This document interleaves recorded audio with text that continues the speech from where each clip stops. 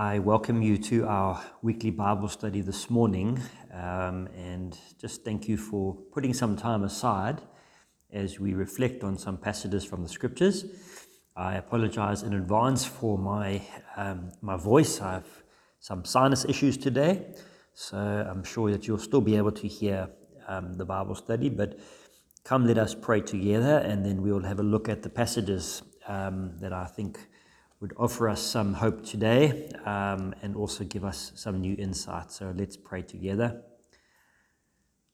Lord Jesus, we set this time aside today or this evening, whenever we are listening to this, trusting, Lord God, that from you comes the inspiration for our spiritual lives. We thank you that you are the one who called us out of darkness into your glorious light.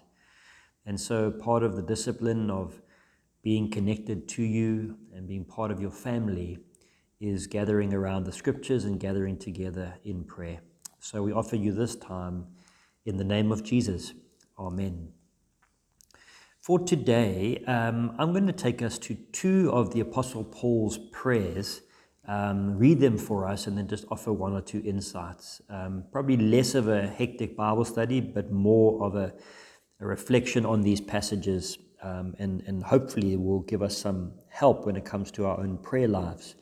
Now, I mean, if you are honest, I think in fact, if all of us are honest, prayer is probably one of the hardest of the spiritual disciplines.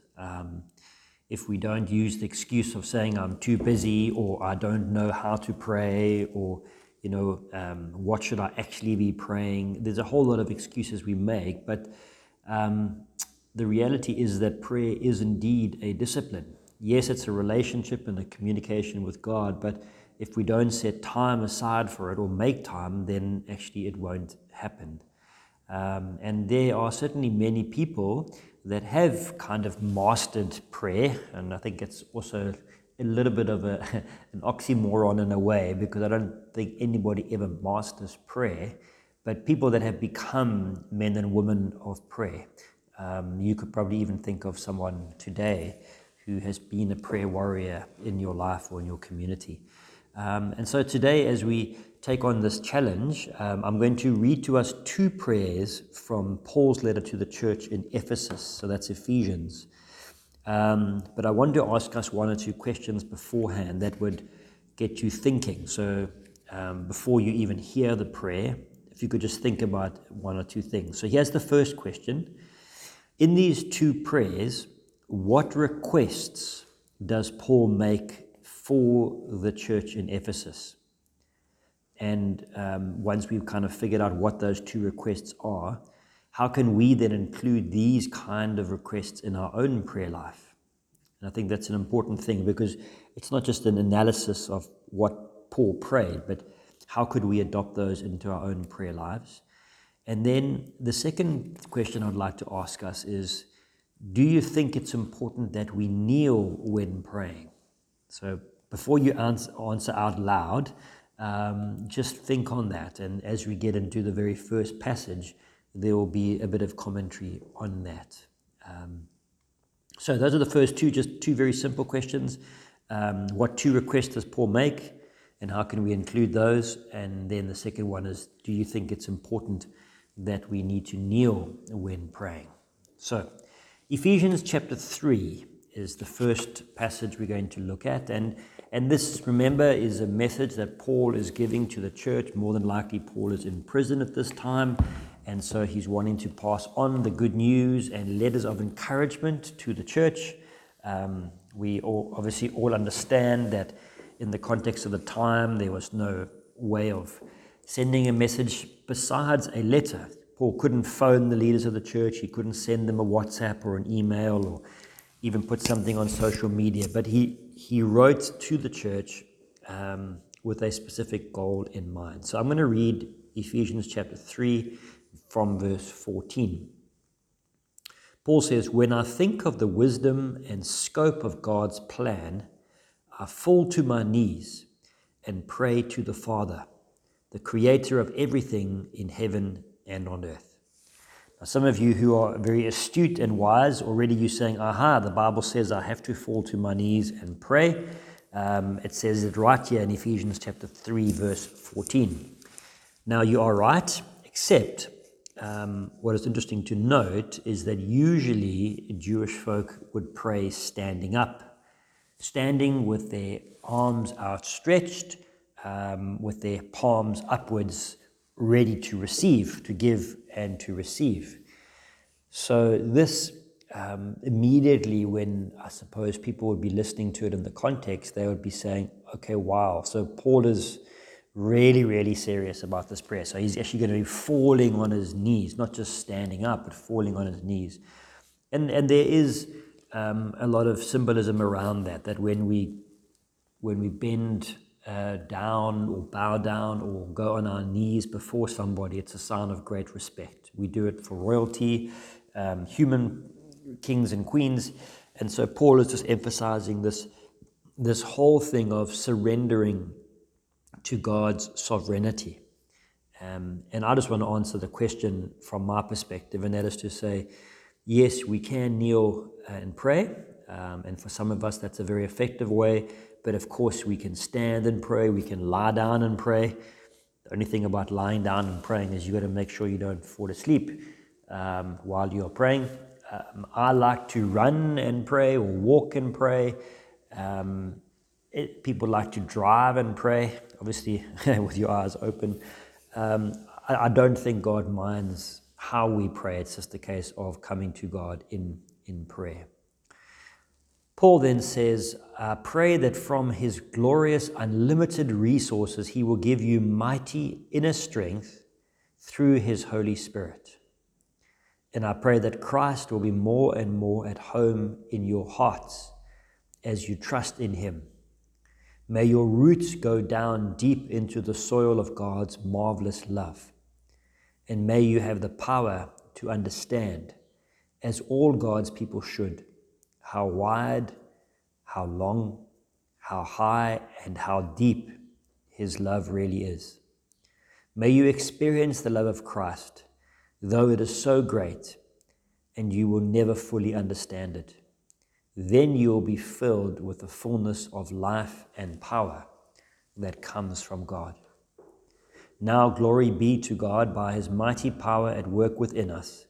He is able to accomplish infinitely more than we would ever dare to ask or hope.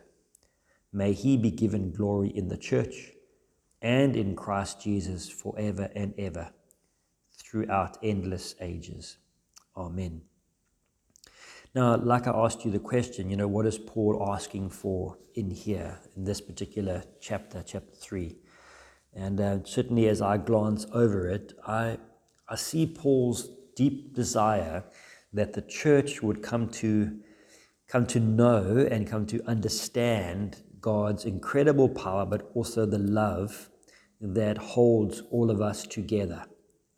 He speaks about that beautiful image, and even as I hear the word spoken every time, I kind of imagine ourselves standing in one spot, let's just say wherever you are today, and then when we speak or comprehend how wide God's love is, and sort of think about what goes to your left and to your right, and then how long, what lies ahead of you, what lies behind you, how high, so what is above you, and then how deep his love really is, so what is below us. And this whole picture just shows that we can never really come to the end of God's limitless love. And so when he's writing this is the prayer, is that the people would get this great picture. Because what he's really wanting is, and he says it in verse 16 in the New Living Translation, that from God's unlimited resources, he would give us mighty inner strength through his Spirit. And I don't think that's a selfish prayer at all. I think it's just a beautiful prayer that we can ask ourselves to get by as Christ followers, that God has unlimited resources. I mean, if you come back to that image I was sharing about standing there and picturing yourself, we can never see the end of God's love as it lies before us. We can never see the end of his love as it lies to the left and right of us, or above and below us. And that is God's unlimited resources. And that's what Paul wants the church to grasp, that is what we have at our disposal. Of course, we add a T and C in there, that it's not for our selfish gratification, but so that we would, in Paul's words, verse 18, that you, the church, would have the power to understand. So that all of this is about understanding where we are and experiencing God's love through everything that God has done for us in Christ Jesus.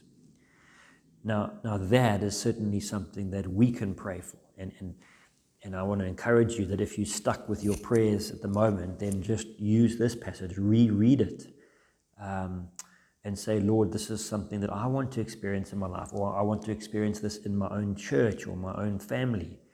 That we would come to this understanding, not just knowing it in our minds, but also knowing it in our hearts. And so these words are beautiful, and we could go a lot more into them, but just for the moment, I'm going to leave it like that. So that's chapter 3. And then I'm going to go back to chapter 1, because there's another prayer that Paul offers to the church, and a very sincere prayer for them in their time of need. It's from chapter 1, verse 15. It's also a long prayer, but there are some beautiful gems for us in this. And so let me read it, and then I'll offer one or two insights. So from verse 15, if you have your Bible open, you can look at that. Paul says, "Ever since I first heard of your strong faith in the Lord Jesus and your love for Christians everywhere, I have never stopped thanking God for you.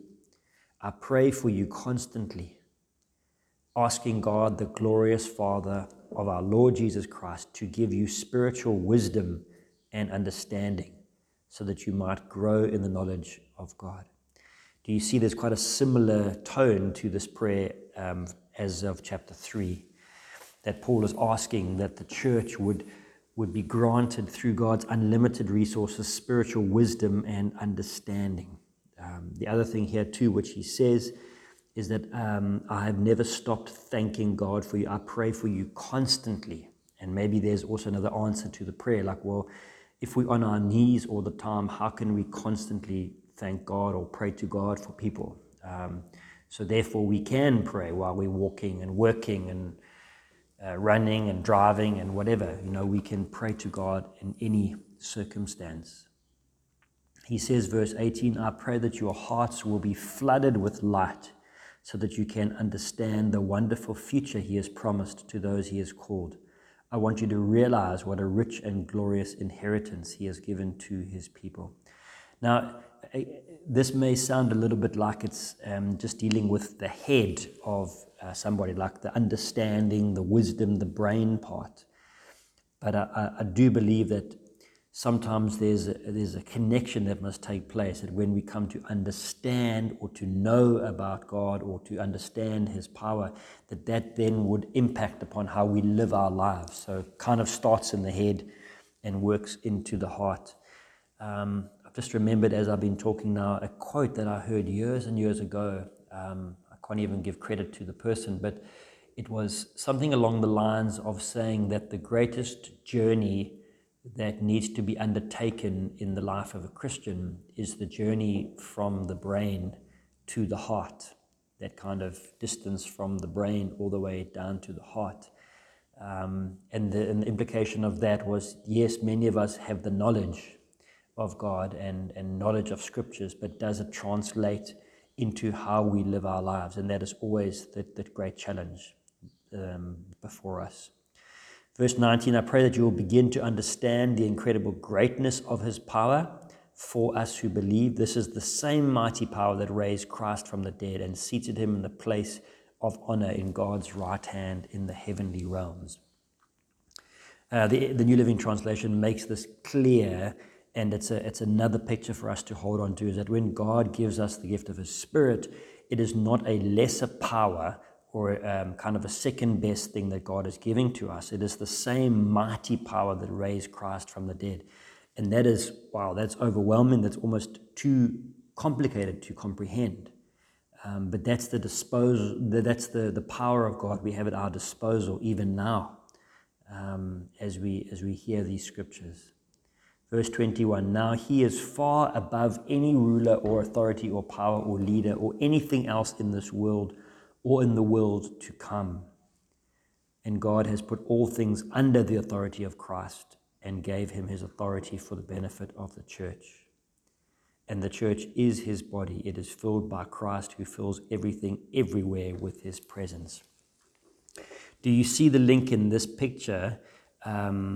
It's obviously very different words, but the image is the same, I think, of what he says in chapter 3, where the love of God is long and wide and high and deep. This is the same concept. He's talking about how God is a ruler far above anyone else. He's put all things under his authority, and that the church is his body. It is filled by Christ, who fills everything everywhere with his presence.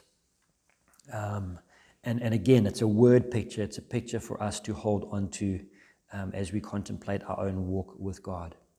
So as we've shared in these two passages, I'm going to ask you to do a little bit more work yourselves, but come back to those two questions. The first one we have answered about kneeling or standing in prayer.